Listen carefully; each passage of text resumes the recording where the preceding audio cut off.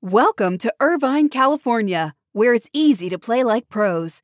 At the heart of Irvine's competitive culture is Great Park, the region's premier 194-acre multi-sport complex, equipped for youth teams to Olympians and everything in between. Plus, Great Park's expansion is underway.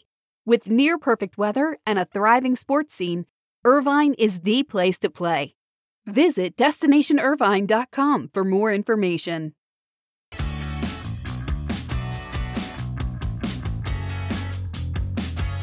The first round of the PGA Championship from the Ocean Course in Kiawah Island, South Carolina is in the books, and it was a bit of a surprise to see Phil Mickelson lurking on the leaderboard. The course, which Bryson DeChambeau described as diabolical, looked great, as did the thousands of fans roaming the course. Good morning, it's Friday, May 21st, and this is your Morning Buzzcast. I'm David Albright, filling in for Abe Madkour. Hope you all had a great week, and congratulations on being so close to the weekend. The final NBA play-in game is tonight when Memphis and Golden State tip off at 9 p.m. on ESPN. The network delivered some big news yesterday when it said an average of 5.6 million viewers watched Wednesday's Lakers-Warriors matchup, the network's highest-rated NBA game since the 2019 Western Conference Finals between Golden State and Portland. The Milwaukee Bucks signed a new jersey patch sponsorship deal with Motorola that puts the company's logo on the Bucks uniform beginning with the upcoming playoffs, which for Milwaukee starts on Saturday at home against the Miami Heat. Harley-Davidson was the Bucks' previous patch sponsor. Terms of the multi-year deal were not disclosed, but the agreement also makes the Chicago-based Motorola a founding partner of the team, as well as the team's official mobile smartphone partner. Motorola also will have its logo on the Bucks' practice jersey, and Motorola will be one of the team's international sponsors as part of the NBA's International Team Marketing Program.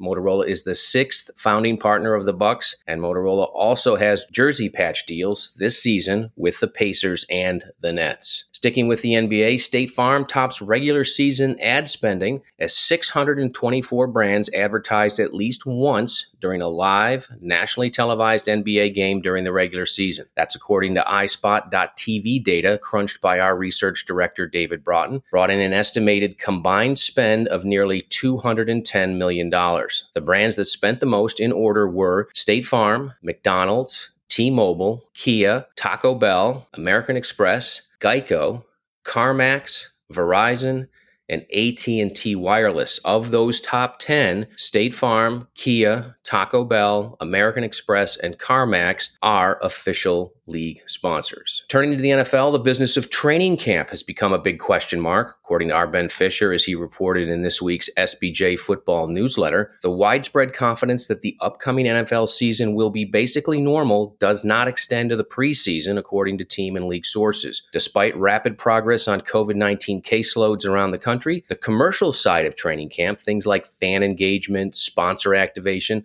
those are still a big question mark 2 months out. The main dilemma surrounds union work rules, particularly in light of low vaccination rates among players. Camps, as you know, are sometimes very crowded spaces, and part of the appeal is the close access to the players for the fans. Can that happen if players are mostly not vaccinated? Indications so far are that the NFL will continue to severely restrict the movement of non-vaccinated players. So the NFL and the NFLPA are talking about all of this now, but sources are saying they are not optimistic they'll get clarity far enough out to make any plans. Training camp, as you know, has become a big business in recent NFL seasons. In 2019, more than 1 million fans attended NFL training camps. Moving on to the NHL, the Toronto Maple Leafs are entering the NFT space with the release of select digital collectibles on every game day during the 2021 postseason, which for them beginning tomorrow evening. Today, fans can register on Drop Shop. It's a new proprietary NFT trading marketplace developed by MLSE Digital Labs. That's the company's in-house software development group, for a chance to obtain these NFTs. On each playoff game day, the Maple Leafs will drop a select number of 2 different NFT packs, each containing a digitized game puck that will later be encoded with results of that day's game, in addition to other artwork celebrating moments in Maple Leafs history. Vancouver-based art and design studio Chairman Ting designed the NFTs, which will start at $20 Canadian. Dropshop is expected to expand in the future and house more NFTs from other sports and entertainment parties. In tennis, the 2021 BNP Paribas Open at Indian Wells, that's frequently referred to as tennis's fifth major, has been rescheduled for October. Originally slated for March 8th to the 21st in California, the tournament was postponed due to COVID-19 concerns. It's been more than 2 years since that tournament has been held. As you remember, the 2020 event was the first tournament on the tennis calendar to be canceled as a result of the pandemic, so that's good news that Indian Wells will return in this calendar year. The WWE will return to live event touring with a 25-city schedule through Labor Day. Tour is going to debut in Texas with a trio of shows in July. Starts on Friday, July 16th at the Toyota Center in Houston, then Sunday, July 18th at Dickies Arena in Fort Worth, and Monday, July 19th at the American Airlines Center in Dallas. Tickets for those live events in Houston, Fort Worth, and Dallas will go on sale next week, and additional tour stops and on-sale dates for that 25-city tour schedule will be announced in the coming weeks. And we'll end on a people note, as the Chicago Fire are the latest MLS club to hire a female team president.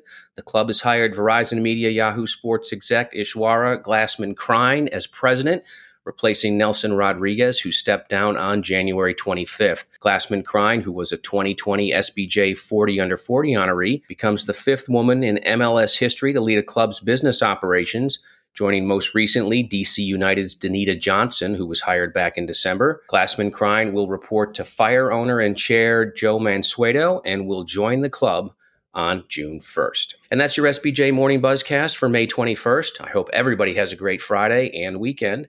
We'll see you back here on Monday morning when Abe Madkour returns with a review of the PGA Championship from Kiowa Island, South Carolina.